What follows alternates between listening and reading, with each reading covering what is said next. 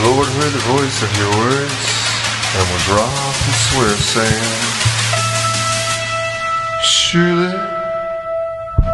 there shall not one of these men of this evil generation see that good land, which I swore to give unto your fathers. Said Caleb the son of Jephunneh, he shall see it, and to him will I give the land that he hath tread.